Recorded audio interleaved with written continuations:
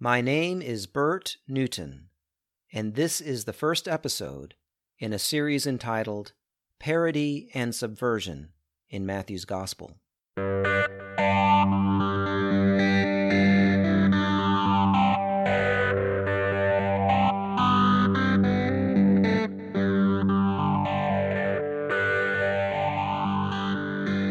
The title of this series may sound a little provocative and dramatic, but I think I can make the case that the Gospel of Matthew is subversive not only in its message, but even in its form. And I want to start with the passage with which Matthew begins his Gospel. Now, it might seem obvious to begin at the beginning, but many people don't begin at the beginning of Matthew because Matthew begins his Gospel with a genealogy. And genealogies are the passages that even the most dedicated readers and studiers of the Bible tend to skip. There is this beautiful and ironic story about the making of the 1964 Italian film, The Gospel According to Matthew. The director and auteur of the film, Pier Paolo Pasolini, got the idea to make the movie when he was trapped in a hotel room with nothing to read but the Bible.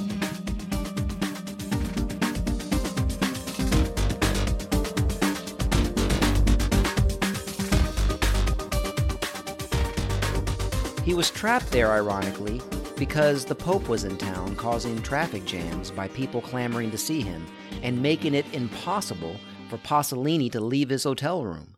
So Pasolini read the four Gospels straight through and became obsessed with making a film out of one of them, using the actual words of the Gospel as the script.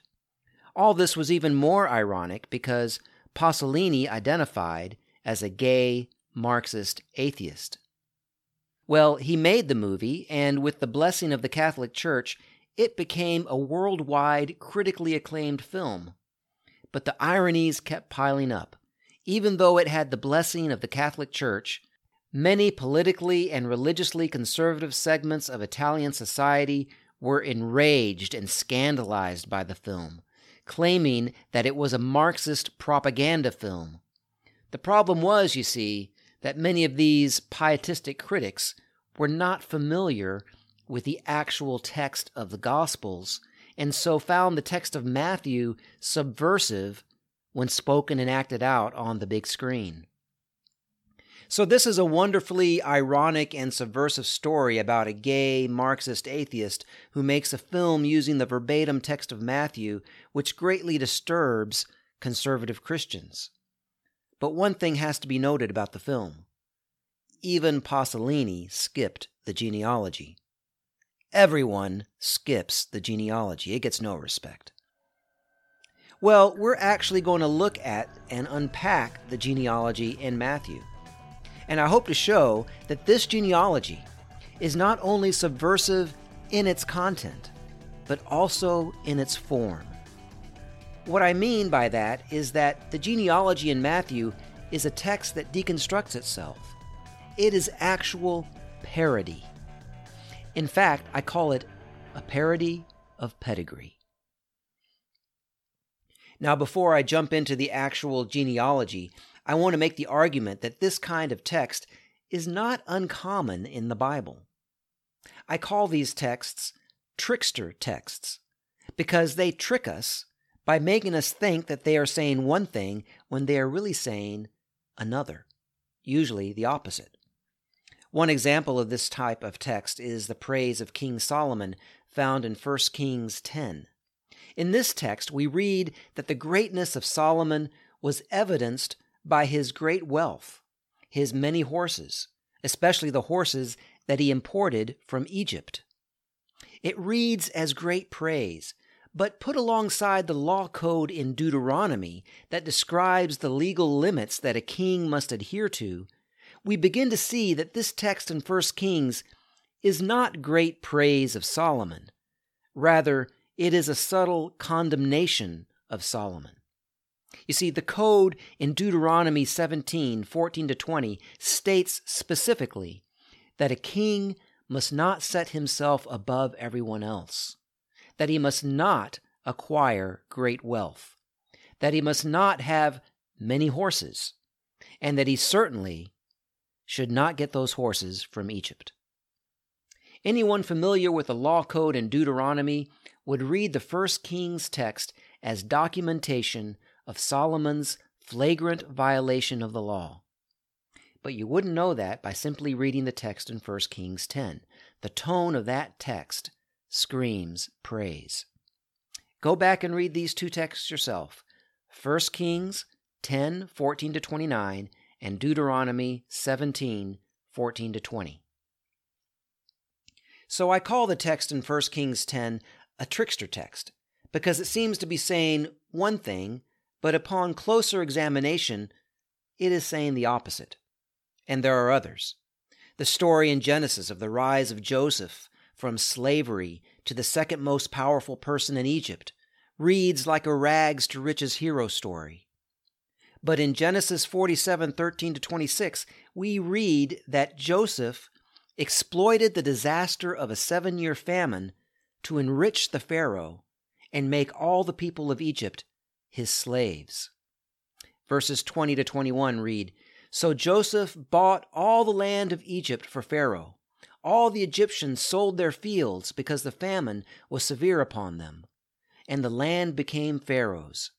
As for the people, he made slaves of them from one end of Egypt to the other.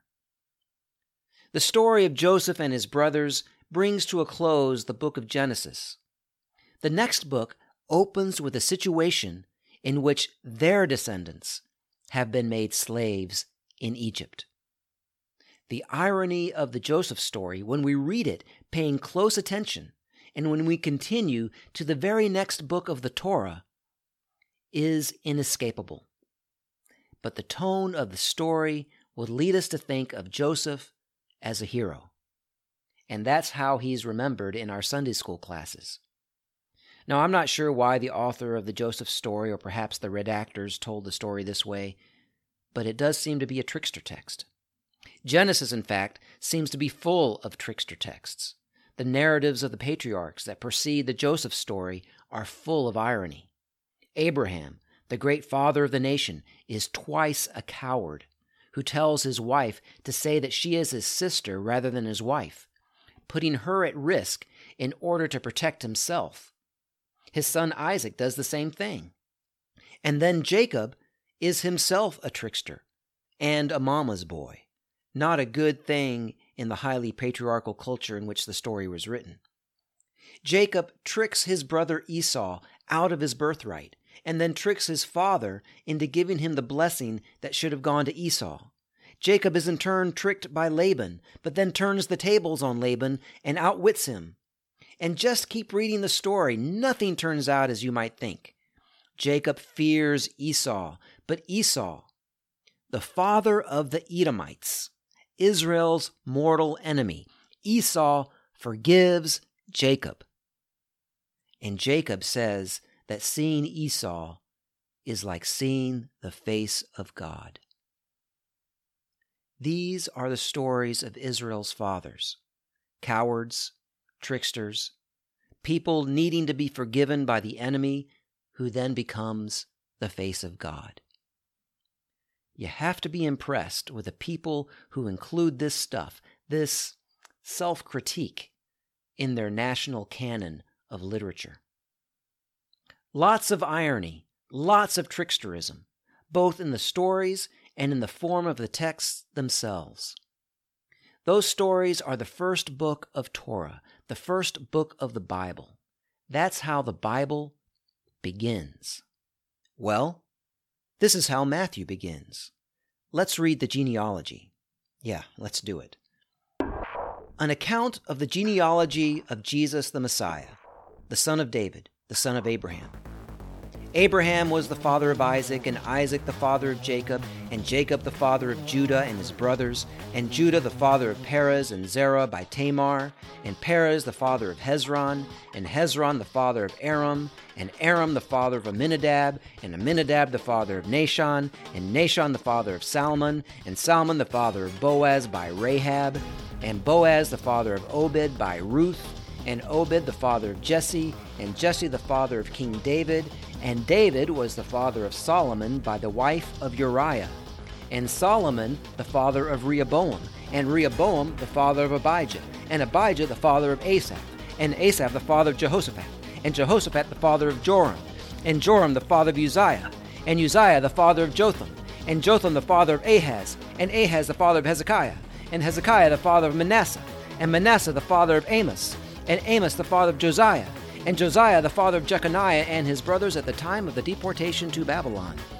And after the deportation to Babylon, Jeconiah was the father of Salathiel, and Salathiel was the father of Zerubbabel, and Zerubbabel was the father of Abiud, and Abiud the father of Eliakim, and Eliakim the father of Azor, and Azor the father of Zadok, and Zadok the father of Achim, and Achim the father of Eliud, and Eliud the father of Eleazar, and Eleazar the father of Mathan, and Mathan the father of Jacob.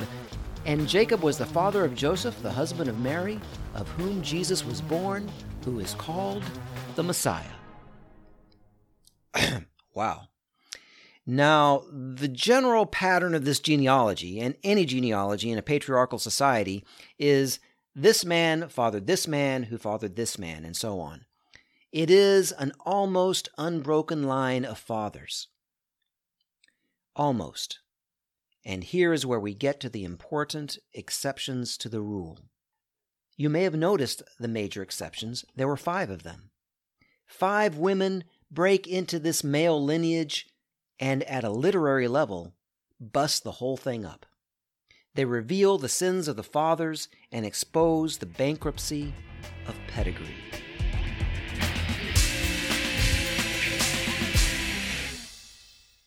The first woman who breaks the father-son pattern is Tamar.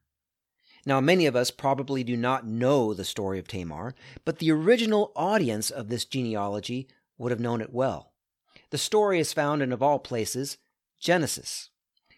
I'll let you go back and read the story on your own, but Tamar plays the part of a prostitute in order to bring about justice for herself.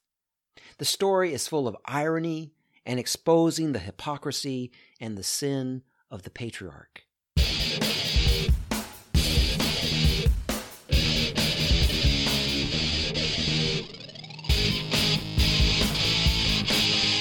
That's the first exception, the first woman to crash the patriarchal party.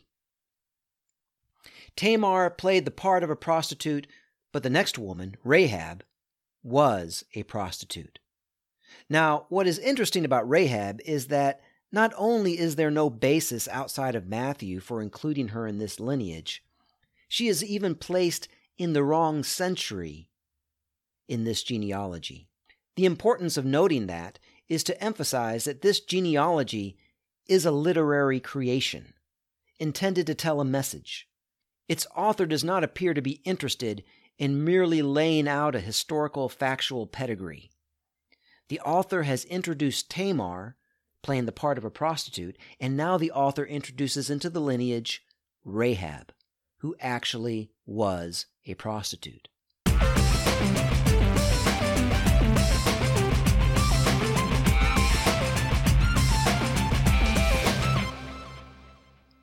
The next woman to charge into this patriarchal construction is Ruth. Now, the Sunday school version of her story comes across like a feel-good romance tale. But if we read the text honestly, we discover that she seduces Boaz to get what she needs.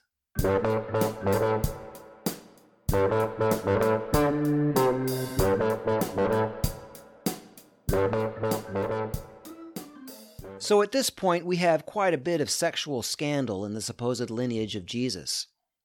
There are other parts of Ruth's story that are relevant as well. She is an outsider, an immigrant refugee.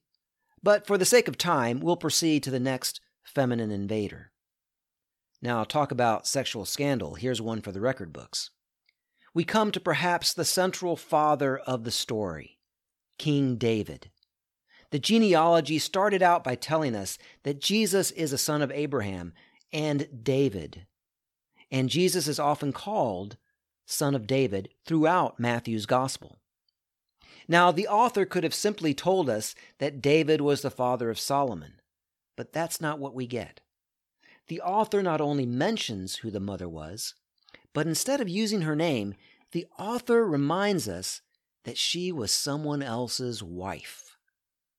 The text reads, David was the father of Solomon by the wife of Uriah. In other words, the author forces us to recall the story of David, Bathsheba, and Uriah. Again, we have a Sunday school version of this story in which David and Bathsheba have an affair, and in an effort to cover it up, David winds up having her husband Uriah killed. Even the Sunday school version of this story is pretty bad. But the actual story is even worse. It's not about an affair. In the actual story, found in 2 Samuel 11, King David has Bathsheba brought to him, and then he has his way with her. This is no affair. It is a forcible rape. No woman brought to the king by the king's men can refuse him. Then after killing her husband, he makes her part of his harem. So the author of Matthew's genealogy of Jesus goes out of his way to remind us that David was a rapist and a murderer. What is going on here? The central historical father of Jesus' lineage has been literally cut down. This genealogy has lost all credibility. And that brings us to the final woman, Mary. If the story of Bathsheba completely destroyed the credibility of the lineage, the story of Mary cuts it off completely. The patriarchal pattern breaks. We read, Jacob, the father of Joseph, the husband of Mary, of whom Jesus was born, who is called the Messiah. Did you get that? Jesus turns out to be the son of Mary, but not Joseph. Therefore, he is not the son of any of those guys in the genealogy. The genealogy is a complete joke. It is, as I said earlier, a parody of pedigree.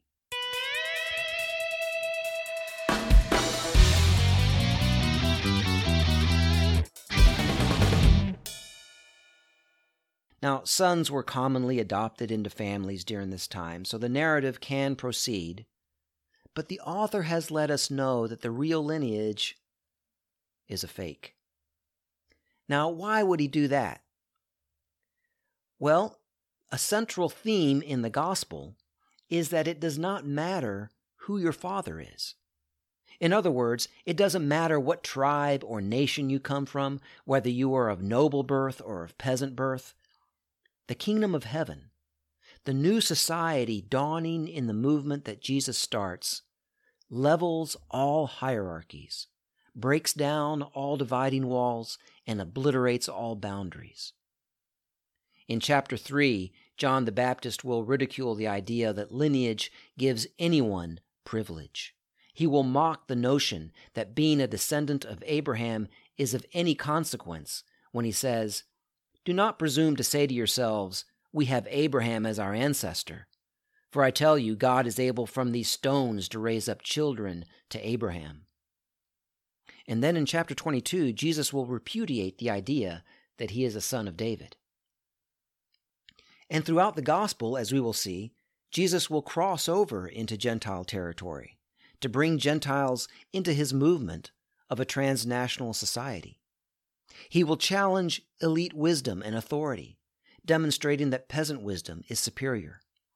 All hierarchies will be leveled, all boundaries obliterated.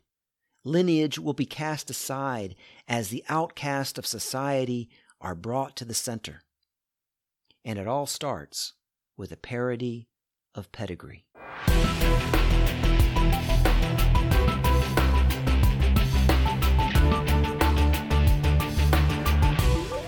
One more thing I want to say, though, before we end. Although the male lineage turns out to be fake, perhaps the author presents us with an alternate lineage through the 5 women. Perhaps the author is cleverly telling us that Jesus is born not from the human Davidic line, but through the Holy Spirit from a spiritual lineage of women. Seducers, prostitutes, victims, heroes, Gentiles, poor and outcast. That's where our salvation comes from. That's where our deliverance comes from. That's where the kingdom of God, the new society, emerges. My name is Bert Newton, and this has been episode 1 of Parody and Subversion in Matthew's Gospel.